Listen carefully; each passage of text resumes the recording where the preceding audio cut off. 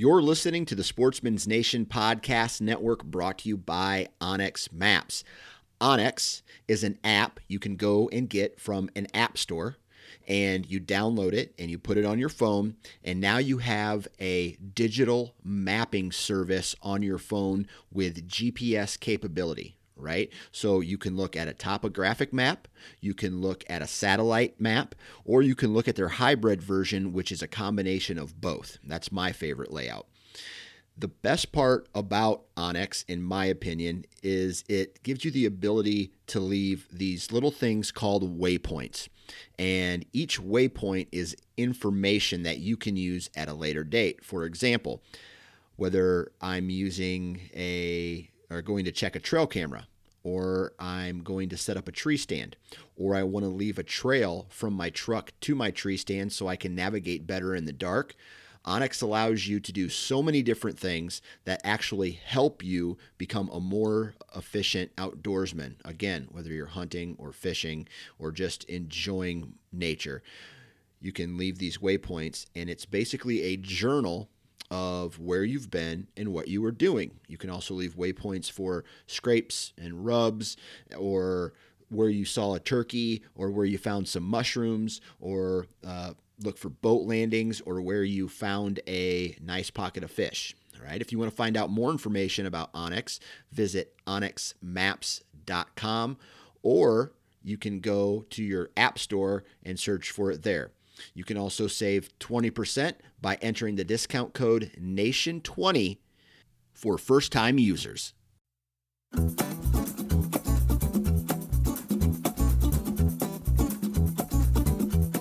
Ladies and gentlemen, welcome to the Iowa Sportsman Podcast, the number one source for hunting and fishing information, strategy and tactics, as well as conversations surrounding conservation efforts and other outdoor activities in the great state of Iowa. I'm your host, Dan Johnson, and this episode of the Iowa Sportsman Podcast starts right now.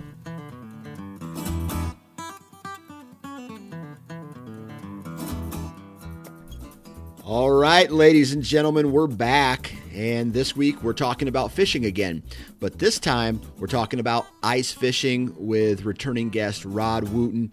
Rod is a experienced ice fisherman, and he's going to kind of walk us through a little bit of everything, what he's doing this time of year.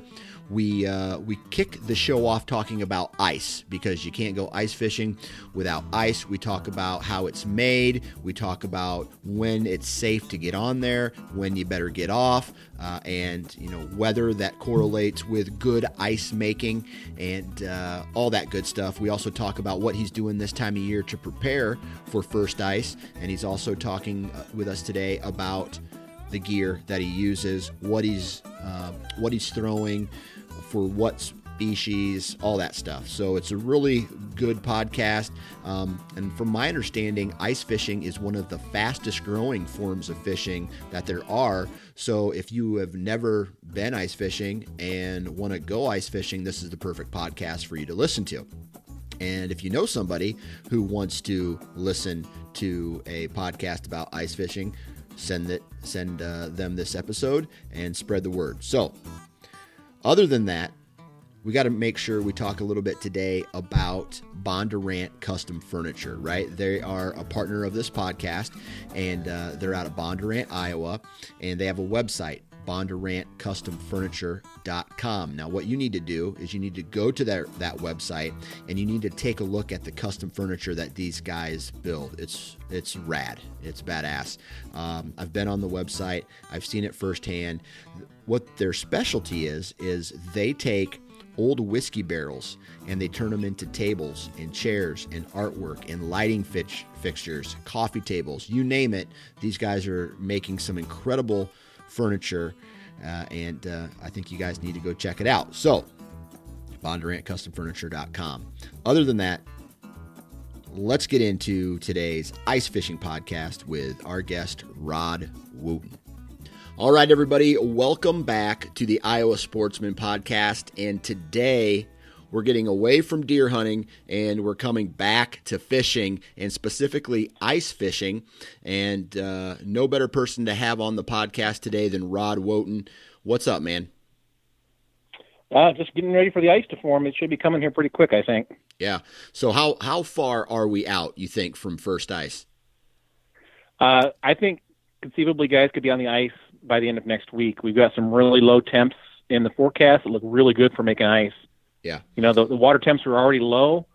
We just need to get some good low temps to lock it up, and then we're in business. Yeah. Let me ask you something about that, because I've noticed that, just driving around in the mornings, you can see a film over top of calm water or backwater or whatever, and Yep. ice. It's ice, and then it goes away by the time the sun comes up. How Yeah. cold does it have to be and consistently cold for ice to form? I mean, is ice forming a fast thing? It's not as fast as you might think. The water has to be primed. It has to be the proper temperature so that once the air temperature does get low enough to start freezing things up, you don't have to cool the water down any further. And anytime you've got any kind of current or wind that creates ripples on the surface, that's going to slow down that freezing process. So it could be 31 or 30 degrees, but if it's really windy, you're not going to get any ice forming. So it's a combination of a lot of factors. If it's still and the water is already cooled down into the 40s, the upper 30s, it could lock up overnight. Okay. So the key is if you get those cold temperatures during the day so that they continue that freezing that started at night, because a lot of what you're seeing is it freezes overnight, then it gets warm during the day and it all melts. So Yeah. if we can get some lower daytime highs, that'll really go a long ways towards locking up those lakes for us. Gotcha. So what does the sun, the impact of the sun play, even on below freezing temperature days on ice? Yeah. Even on a cold winter day, if you go out and there's a bright sun, you can feel the heat from the sun. Right. And so it'll have the same effect on the ice. In fact, a lot of times you'll notice that the end of the lake that gets the least amount of sun will be the first one to freeze. So a lot of times guys will target that other end of the lake for early ice rather than going to the end that's always gets the most sun, The bottom content also, if it's a dark bottom, it will absorb that heat and make the water that much warmer. At late ice, you want to avoid those areas because those are going to be the first ones to lose their ice because that sun beats down through the ice. That bottom holds that heat in and it melts the ice just that much quicker. Gotcha. So there's a whole bunch of different scenarios, it sounds like, to when ice is going to form depending on the body of water, current, wind, and Yep. Exposure to the sun, right? For sure. Absolutely. Okay. Yep. So what body of water do you ice fish on the most, would you say? And I would probably say up in the Spirit Lake, Okoboji area. Those are kind of my favorite lakes to fish. And they're almost always the first ones in the state to get ice, too. They've got kind of their own little microclimate up there because they do have that proper combination of, sunlight, temperatures, the wind control. So that's usually the first place to get ice and usually the last place to lose ice. And so that's one of the places I make it to as many times as I can over the course of the winter. Gotcha. So what kind of conditions up there make that ice this time of year? How many days in a row of cool temperatures does it typically take to get enough ice, to start getting out there and doing some ice fishing? Yeah, if you get lows down in the teens or single digits overnight and you get, highs in the 20s, in 2 or 3 days you could have a nice ice to be out there on foot. Okay. All right. Yeah. Now, on the back end here, I feel it's important. Let's say you got a couple inches of ice. What is safe ice? How thick? Typically, I don't recommend anything under than 3. I think the DNR says 4 to 5 inches is safe for foot traffic. Depends on your size. I'm a bigger guy, so I'm the guy that like to send out first and check the ice. Yeah. So I like a good solid 4 inches. And the thing about early ice, when the ice is just forming, you might have 4 good inches over most of the lake, but there might be some of those areas that get the sunlight or they've got rocks below that hold the heat or whatever, or current or wind has kept it open where you may only have 2 inches. So it's imperative at early ice that you check with every step you take to make sure you're on still that good 4 inches of ice that'll hold you. Gotcha. Because it can change in one step. Yeah. Right. So let's say, we get into a month like January where I think even February this past year was really cold. And we had a lot of very extremely cold temperatures. And then I remember a day, I think it was in February, where there was a big warm front that kind of made its way through. How do you know when to get off the ice at that point? Is it something that you're drilling to find out, or you're looking at a specific report, or is it, hey man, we've had 5 days in a row of, above freezing temperatures and it's starting to get a little sloshy out there. Maybe I need to pay closer attention. Yeah. So I don't like to trust anybody's account. And a lot of people won't actually tell you it's safe ice just because of liability. So I always like to check it for myself. Now, I do know a few indicators that tell me when the ice is getting bad.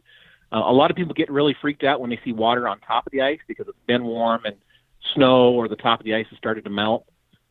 That's actually a good thing because that means that ice below is still solid. It's not porous, and so it'll still support weight.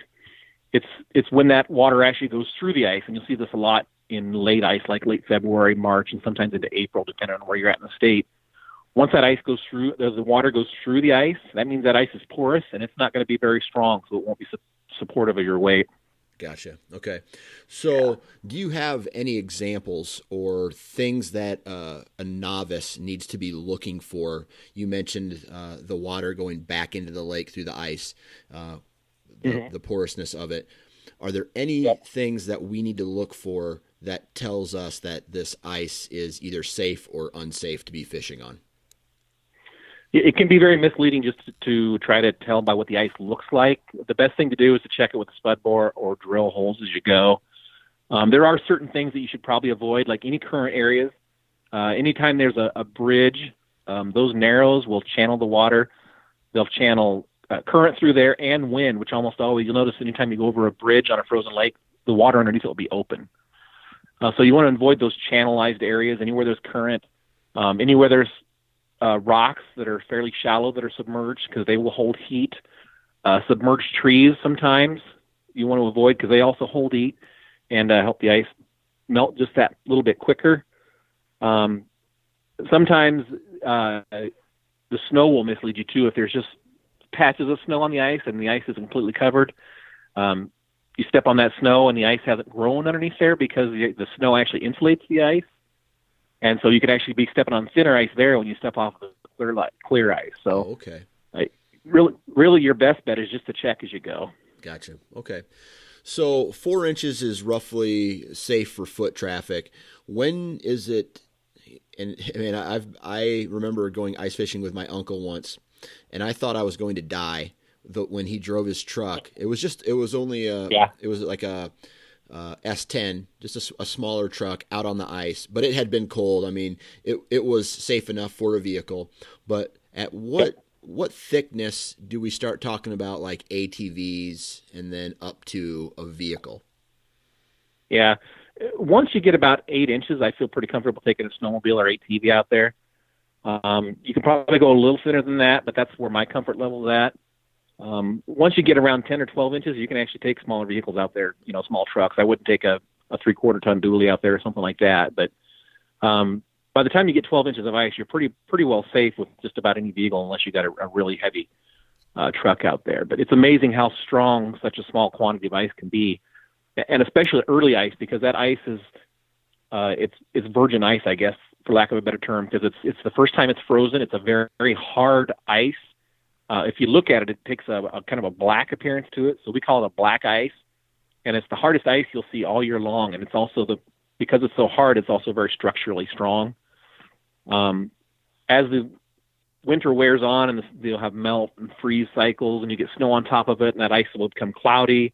And then it'll eventually, as you approach ice out, it'll take on that milky porous appearance. We call it honeycombing when it comes up in chunks. Yep.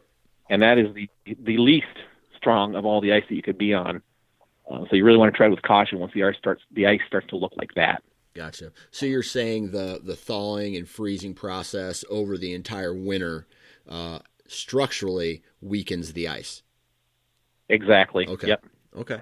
Yep. All right.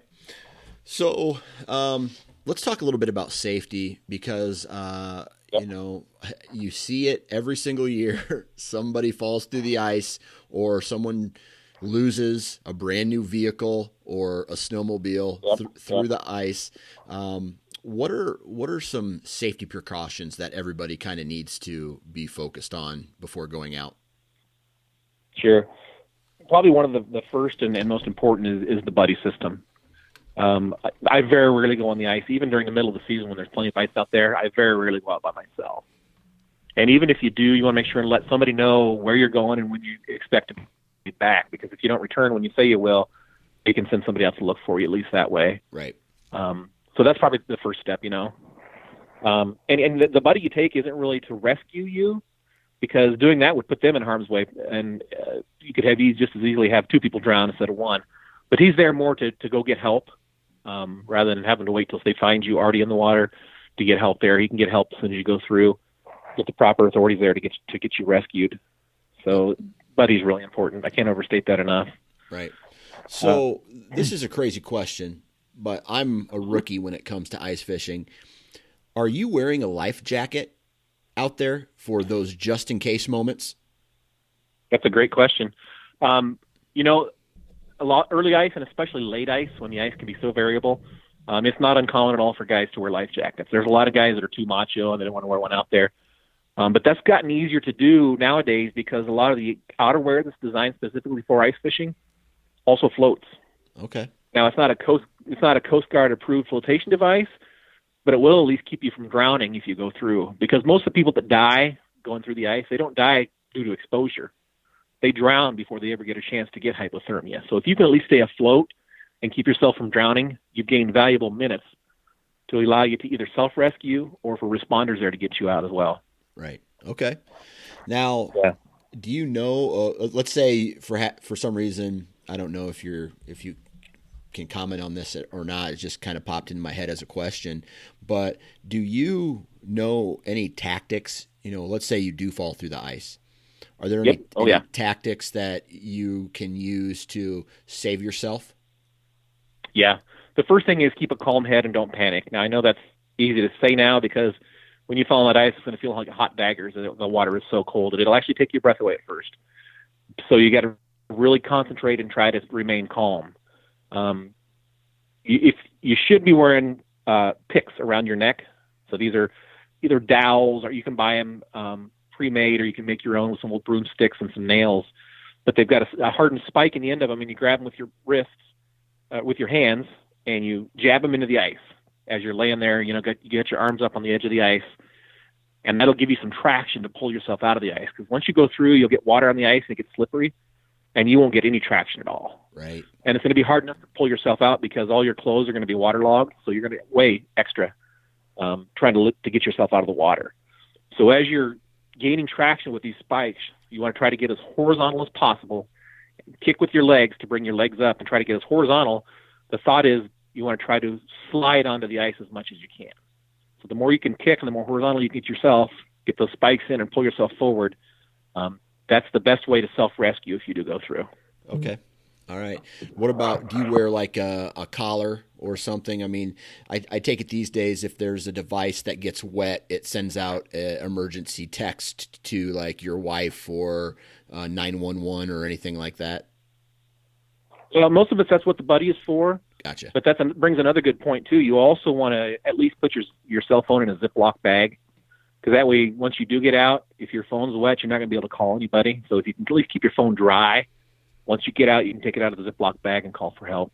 Gotcha. All right. And we do also always carry rope as well. We take the rescue bags that the kayakers use. That's a throw bag.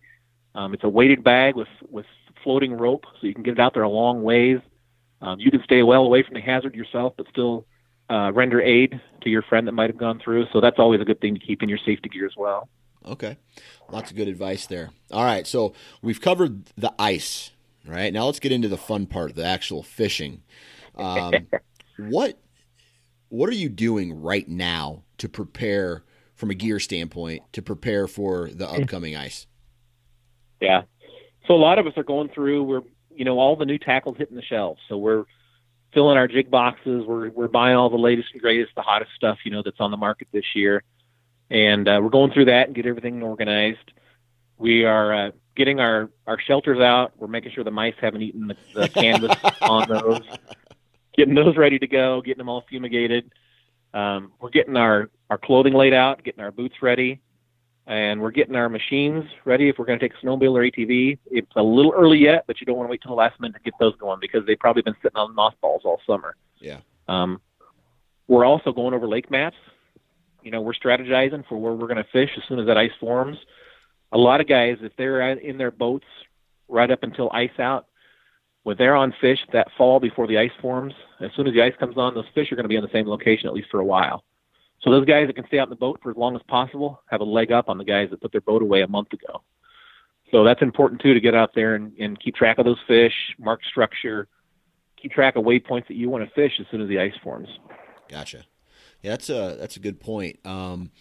So what are you on lake maps you mentioned, what are you looking for specifically on a lake map that is going to identify where you need to be ice fishing? And if you could answer that question from a novice standpoint, but then also someone who's experienced.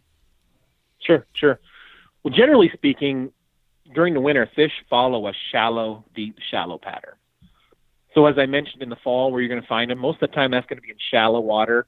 If there's green standing weeds, that's a good chance that's where your panfish will be, your bluegills and probably your crappies and maybe your perch. So if you can find that type of stuff, as soon as things ice up, the fish will still be there. And still, even if there's not weeds there, if there's good cover, the water will be warmer. That's where those fish are going to be. As the winter wears on, those shallow areas lose the amount of oxygen. The weeds start to die off and decay, which consumes even more oxygen. And then the weeds themselves are gone, so the fish don't have any more cover. So that's when they start that migration to deeper water. And a lot of that happens when either the ice gets thick enough or you get enough snow on the ice that the sunlight stops penetrating or penetrating in quantities enough to keep the weeds growing. So when that starts to happen, you notice those fish aren't in a lot of those shallow areas. And that's because they're moving out to deeper water. So you want to kind of follow in that transition and go to areas where there's going to be a lot of aquatic life, aquatic bugs in the water. Bluegills will find those sticky bottom areas and feed on bugs until spring gets closer. Crappies are notorious for going out to what we call basin areas. These are usually like the biggest, most bowl-shaped feature in any lake. If you're in a reservoir, it's probably right where the creek channel runs. And those crappies will suspend there, almost in suspended animation, throughout the middle of winter. And they're really fun to fish when they're that way because they're impossible to miss on your electronics. You'll see them suspended marks somewhere between the top and the bottom. They're really easy to pick out. You can drop the spoon down to them. And they're out there in opportunistic mode. They're there because out there in the middle of nothing, they're safe from predators because they can see for miles. They can get out of harm's way if they see it coming.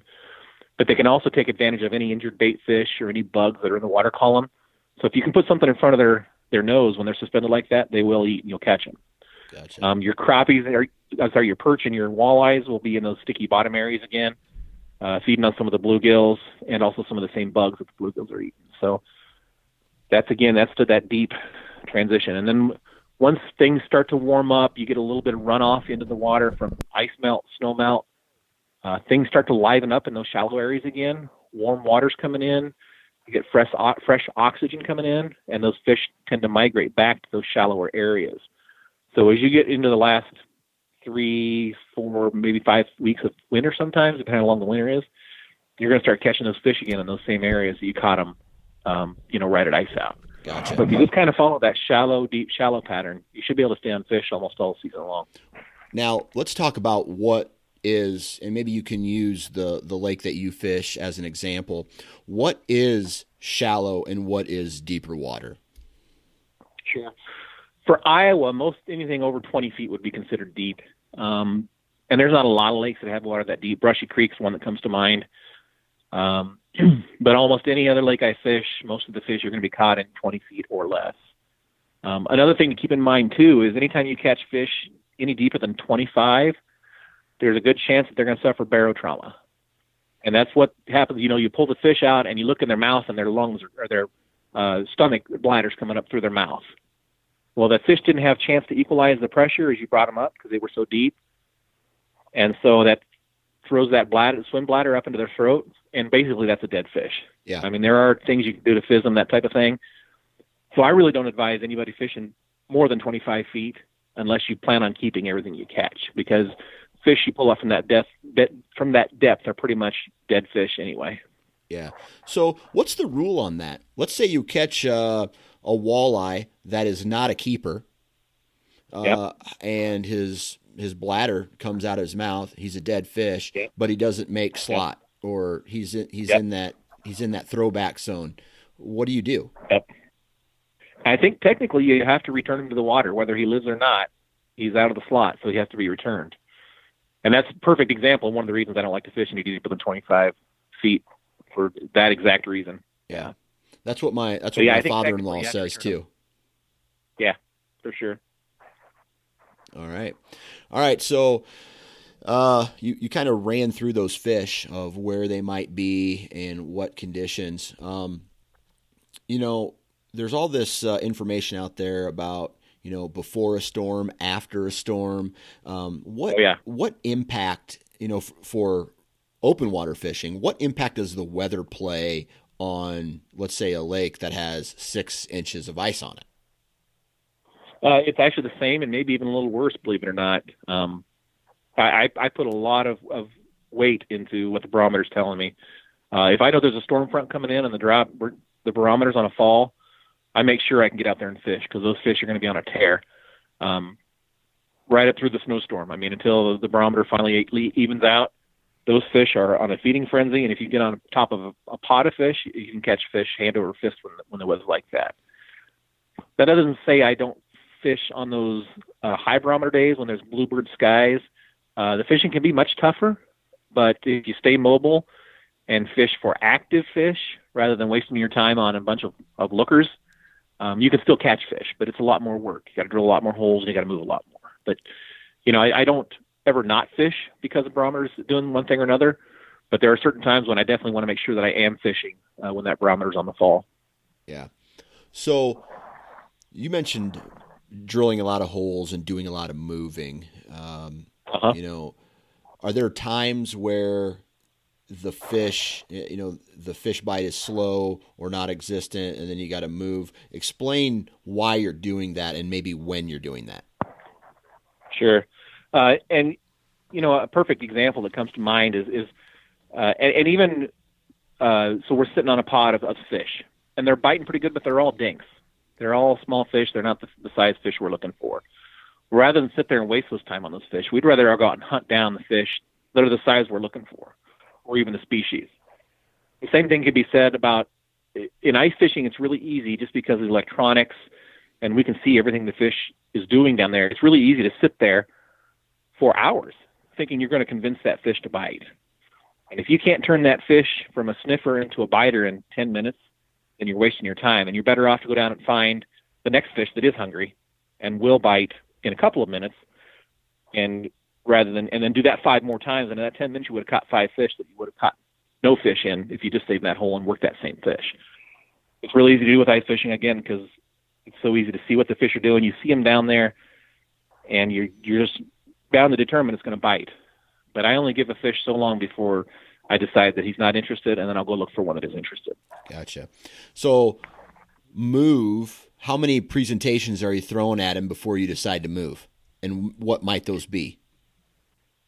So I like to do a 2-rod approach, and one will be something bigger and flashier. I like to fish with jigging spoons quite a bit, even for panfish. Now, they're smaller than what you would use for a walleye, but I like them because they have a lot of vibration. They reach out far to fish that are further away from you. They got a lot of flash, and you can bring the fish in with the flash, but yet you can just, once the fish is there, if they're not committing, you can slow that down to more of a finesse presentation and just make the treble hook on the bottom jiggle. If that doesn't seal the deal, then I can switch to a small jig with either live bait or plastic on it. And that way, almost always, if I can get fish to come in with that spoon and they don't commit, I can switch over to that jig and usually pick up those fish. So that's a good way to it's also a good way to figure out what the pattern is. If they're coming in on spoons and smashing it, you want to stay big, you want to stay aggressive. But if they're coming in and backing off once they get in there, then it's your clue that you need to downsize, maybe be a little more subtle, work them a little bit more finesse. And I'll actually do that before I change colors or anything like that. I'll actually work an area over real well And if I've done both of those and still don't get any bites, then I'll look at things like changing colors. Okay. All right. Is there a color or a go-to bait that you start off with every single time and then maybe progress to something different? Yeah, for sure my go-to color is gold. Probably my top two would be gold and glow red, especially in some of the clear waters we fish, like up at Okoboji. The gold really seems to be a great color. And I know even like at Clear Lake for the yellow bass the past couple of years, gold's been just dynamite. I think gold is one of those colors that works well in clear water or stained water because it's got good flash, but it's not so overbearing that in clear water it looks unnatural. So the fish aren't intimidated by it. They can find it in stained water, but they aren't intimidated by it in clear water. So I think that's why gold works so well. And I'm a big jigging spoon user. Like I said, I use them even for bluegills and crappies. So that's usually one of the first things I'll drop will be something with a gold or a glow red jigging spoon down to the fish and see what they're telling me. Okay. So does that game change when, let's say, you're going after perch or walleye? Perch or walleye I'll upsize the spoon. More often than not, they're wanting something a little bigger, especially if you're after really jumbo perch. But even sometimes, especially if you're chasing walleyes during the day, they're just not as active as they are, in low light hours. So a lot of times the walleyes we catch during the day, we'll catch on a small number 10 bluegill jig. And a lot of times we'll catch them when we're fishing for bluegills because, they're both wanting that smaller jig that time of day. Once the light gets a little lower, they get more aggressive. Then you can start upsizing to the spoons for the walleyes. But during the day, it's usually best to go smaller for the walleyes. Okay. What about time of day then? Is there a time of day where the fish tend to bite a little bit more? For sure. We call those the golden hours. It's the couple hours around sunrise and a couple hours around sunset. During both those times when the light is transitioning, all the invertebrates that are in the water column rise up off the bottom, and it's just like a smorgasbord down there for the fish. And for that hour or two, they feast while they can. The crappies actually swim around with their mouths open and just scoop up this bugs that are in the water column. So if you can only fish during certain times of the day, if you could hit either the sunrise or the sunset bite, that's the one you want to hit for sure. Yeah. All right. So that brings me to a whole, different question. I have no idea how these fish survive the way they survive every year. And it sounds like there's a lot of animals that live in the mud and in the bottom of the lake that come out at those times. What specifically, you said some invertebrates. Do you have any specifics for us of what these fish are feeding on throughout the winter? Yeah, absolutely. Probably your two biggest ones are mayfly larvae and bloodworms. Lakes like Clear Lake, I know that the bloodworm population there is very large, and that's part of the reason the yellow bass do so well there. But as a fly fisherman, I know how important mayflies are to just about every fish that swims. In the spring creeks of northeast Iowa, we fish mayflies for trout up there. But anywhere there's water, you're going to have one species or another of mayfly. And they live down in that mud. And some of them are down there for 7 years, 10 years before they progress through their life cycles and come to the surface. So that whole time they're down there, they're digging burrows in the mud and moving around. And there's certain places in the lakes where the mud's better for burrowing than others. And perch fishermen pay particular attention to that because perch are notorious for digging these bugs right out of the mud. In fact, sometimes when we're fishing for perch with spoons, we'll actually drop it into the mud, and the perch will scoop it up, and you'll set the hook, and you'll pull a perch up, and he's got your spoon in his mouth with a mouthful of mud. Because that's how they're eating these bugs, too. They'll dig them right out of that mud. So when you find one of those spots where there's a lot of perch activity or a lot of bluegill activity, pretty good chance that's that bottom composition that those burrowing insects really like. And that'll be the same from year to year to year. So you can go back to that spot, and it should hold fish, annually. Wow, that's crazy. I never knew that. I just thought that it was like they just kind of sit there and don't do anything for 4 months and wait till the bugs and the bait fish and all that stuff are come back in. What are the bait fish like minnows and shad doing this time of year? So they become lethargic too, just like the other fish. I mean, their metabolism does slow down, but they still need to keep calories coming in. It becomes much more a game, whether you're a forage fish or a predator fish, it becomes much more of a game. How many calories will I expend chasing this fish, and how many calories will it gain me? Because you don't want to go negative. And that's why, like I talked about the crappies that are suspended out over the basin, they're just there because it's effortless for them. And if there's something drifting by in the water column, they'll eat it. Now, they're not going to chase something a long ways because they'll expend more calories than they take in. They are opportunistic. So if it's there in front of them, they'll eat it, but they're not going to chase it a long way. So, midwinter when things really slow down, that becomes the game for the fish is balancing out how many calories do I expend to eat any given piece of food, and how many calories am I going to get from it. So they got to keep real close track of that, through the dead period of winter. Is that why I see, like, a guy on the ice, if he catches them right, he finds a pocket of fish and they just get hammered. I mean, like they are pulling a fish out every single, it's almost like fish in a barrel, so to speak, right? Yep. Is that, it's a scenario similar to that? Absolutely. And there are certain species that are even more susceptible to that. Perch being probably the most well-known one. If you can get a pod of perch, and they may not be real actively feeding at first, but if you can get them fired up, one of the tricks a lot of guys will use is they'll hook a perch, and they'll leave him down there and drop another rod down, and that perch swimming around with that hook in his mouth gets those other perch fired up, and it starts a feeding frenzy. And so, you hook another perch and bring him up, and as long as you keep one down there swimming around, you're going to keep him fired up. If there's two of you, a lot of times what we'll do is we'll just take turns dropping down the hole. As soon as one guy pulls the fish up, the next guy will drop down and get in a fish, and just keep alternating. And that way you can keep the fish fired up, keep them active. And perch like to move anyway, so the longer you can keep them interested, the longer they're going to stay underneath you. Yellow bass on Clear Lake's another perfect example of that. When I'm fishing yellow bass, I'm not really even looking for those 1s and 2s and 3s. I'm looking for those schools where there's lots of competition.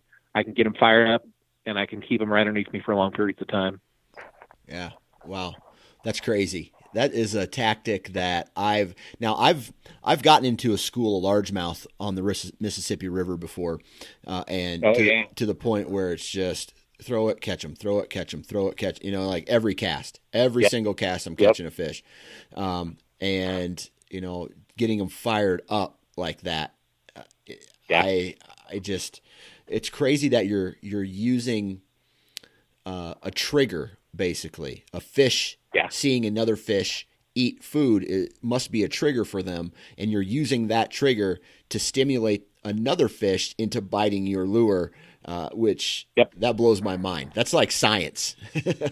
Yeah, it's all about competition. I mean, they want whatever this other guy got. They don't want him to have it all, so they got to get in it.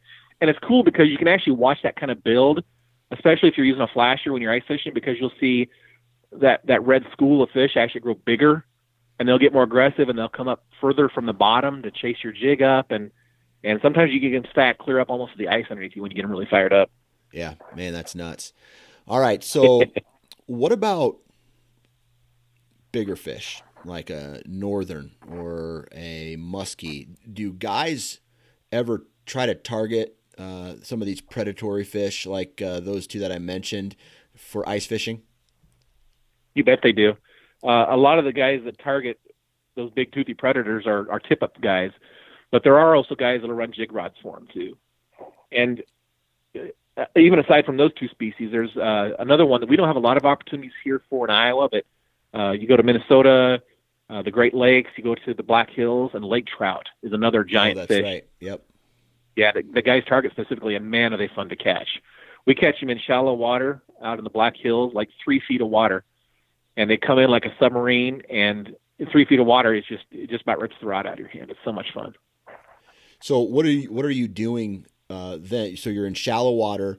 I take it they're cruising, looking for bait fish, is my assumption. Yep. Is that correct? Yeah. These lakes have a real heavy forage base of rock bass, and so that's what these lake trout have figured out that they can eat. So they're up there shallow because that's where the rock bass are at, and they'll come through, and if you're jiggling the way, they're going to hammer it. They're so aggressive.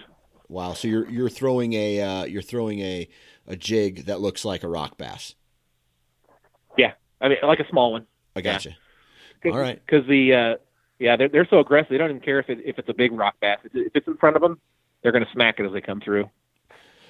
All right, so let's turn back to weather for a moment.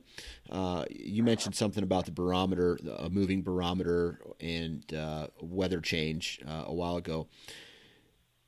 What is the best, in your opinion, time to be on the ice fishing based off just weather? So, like, let's say you had an entire week that you could go fishing, but a storm's coming in. What day out of that week are you in? Where about on this storm are you fishing? I want to be about 3 hours on either side of that storm front passing over me, because you'll see that activity ramp up about 3 hours out. You'll start to pick up, and then by the time the storm hits, they're usually going pretty good. And then they'll go for another 2 or 3 hours, after that front goes over, before things finally kind of stabilize. So I want to be out there right in the middle of the snowstorm if I can be. Okay. All right. Yeah, some of my best fishing has been right during the peak of the storm. All right. So that storm gets them fired up, and they tend to bite a little bit more 3 hours before, during, and 3 hours after. Yeah. All yeah. right. Yeah, that pressure, every that storm front gets closer, that pressure just keeps dropping until it bottoms out when that storm front's over you. So that really triggers them. Okay.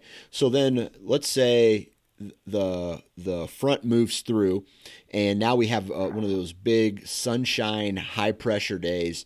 So you're telling me that days like that just aren't necessarily as good as a storm would be?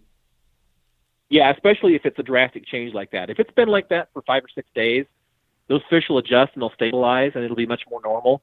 But if you just come off a lot of low pressure and the pressure starts ramping up and you get those bluebird skies, it's going to be really tough. Gotcha. That's when you want to target fish that are a little deeper, because they're going to be a little less affected by the pressure. So instead of going bluegill fishing, you might go perch fishing or walleye fishing. Okay. So that's one thing you can do to help with that. All right. So any other tips, tricks, or tactics for a guy that's thinking about getting out on the ice here in the next month or so? If you're getting into it, find somebody to kind of take you under their wing. There's a lot to take in. It can be kind of consuming. When I first started getting into this ice fishing industry, I went to any seminar I could find anywhere. I'm actually leaving tomorrow to go up to St. Paul for the big ice fishing expo up there. It's the granddaddy of them all. It's 3 days, and there's 2 of the days are nothing but seminars. And so I would go up and I would catch every seminar I could. Guys like Dave Genz and Ted Takasaki and Greg Wolchinski, all these big names in ice fishing, and I would just digest as much of that as I could. So that's a great way to get into it. Learn how to use electronics. They're your eyes beneath the ice. Without them, you're fishing blind. It tells you not only that the fish are down there, but what their mood is. Do you need to finesse them? Can you get them with big spoons and big tackle? What's it going to take? Practice your safety. Check the ice as you go. Never assume the ice is good, because technically there's no such thing as safe ice. There is ice that's acceptable to fish on, but even then, even up on the big lakes, Mille Lacs Lake, you got 24 inches of ice, but you have pressure ridges, you have open areas of water. As you get closer to ice out, some of the old holes will actually get bigger. I mean, I've seen them grow to like laundry basket size. So it'd be very easy to step into one and fall through. So never assume the ice is good. Always check it, and never take anybody's word for it. Check it for yourself, see for yourself, make sure it's safe before you go on it. Perfect. That's a great place to end this. Rod, man, good luck this winter, ripping some lips, and hopefully you have another fun, enjoyable season full of limits. Shaping up to be a good one. Yeah. Oh, I got one more question for you. All right. Yeah. I'm a huge fan of like fried fish. I mean, who doesn't like a good fried fish? Whether that's walleye or bass or walleye or crappie or bluegill. What is your favorite recipe or favorite meal with fish look like? It's going to be perch. Perch? That's my favorite fish to eat. Yeah. Nice sweet meat. And usually just cornbread, wet batter them, and fry them up. I mean, it's simple and easy and quick. And one of the best ways to have them is actually on the ice. I love a shore lunch when you're ice fishing. It's a great way to kind of fill those midday lull periods before those golden hours at each end of the day. So, you might as well enjoy some of your catch while you're waiting for the fish to come on again. Now, what do you have for a side dish? Coleslaw, hush puppies, and baked beans. Yeah, that's a win right there, man. I tell you what, this summer I made a fish street taco, and I made a chipotle fish street taco with some chipotle mayonnaise and a slaw with some jalapenos in it. Oh man, it was delicious. I'm actually getting hungry now. That sounds amazing. I should have never ended this because I'm going to go down and binge eat now. So, well, again, good luck, man. Thanks, man. Appreciate it. And that brings us to the end of another episode. Huge shout out to Rod for taking time out of his day to hop on and chit chat with us. If you haven't already, please go to the Iowa Sportsman website, iowasportsman.com. Take a look at all the other great content that they're putting out on their website and their blog. Also, be sure to subscribe to the Iowa Sportsman magazine. You can do that at the Iowa Sportsman website, iowasportsman.com. And thank you for listening to this podcast about hunting and fishing in the great state of Iowa. If you guys are going to go ice fishing, please be safe. Shotgun season is right around the corner. Please be safe. Go out and enjoy Mother Nature as often as you can. And thanks for listening.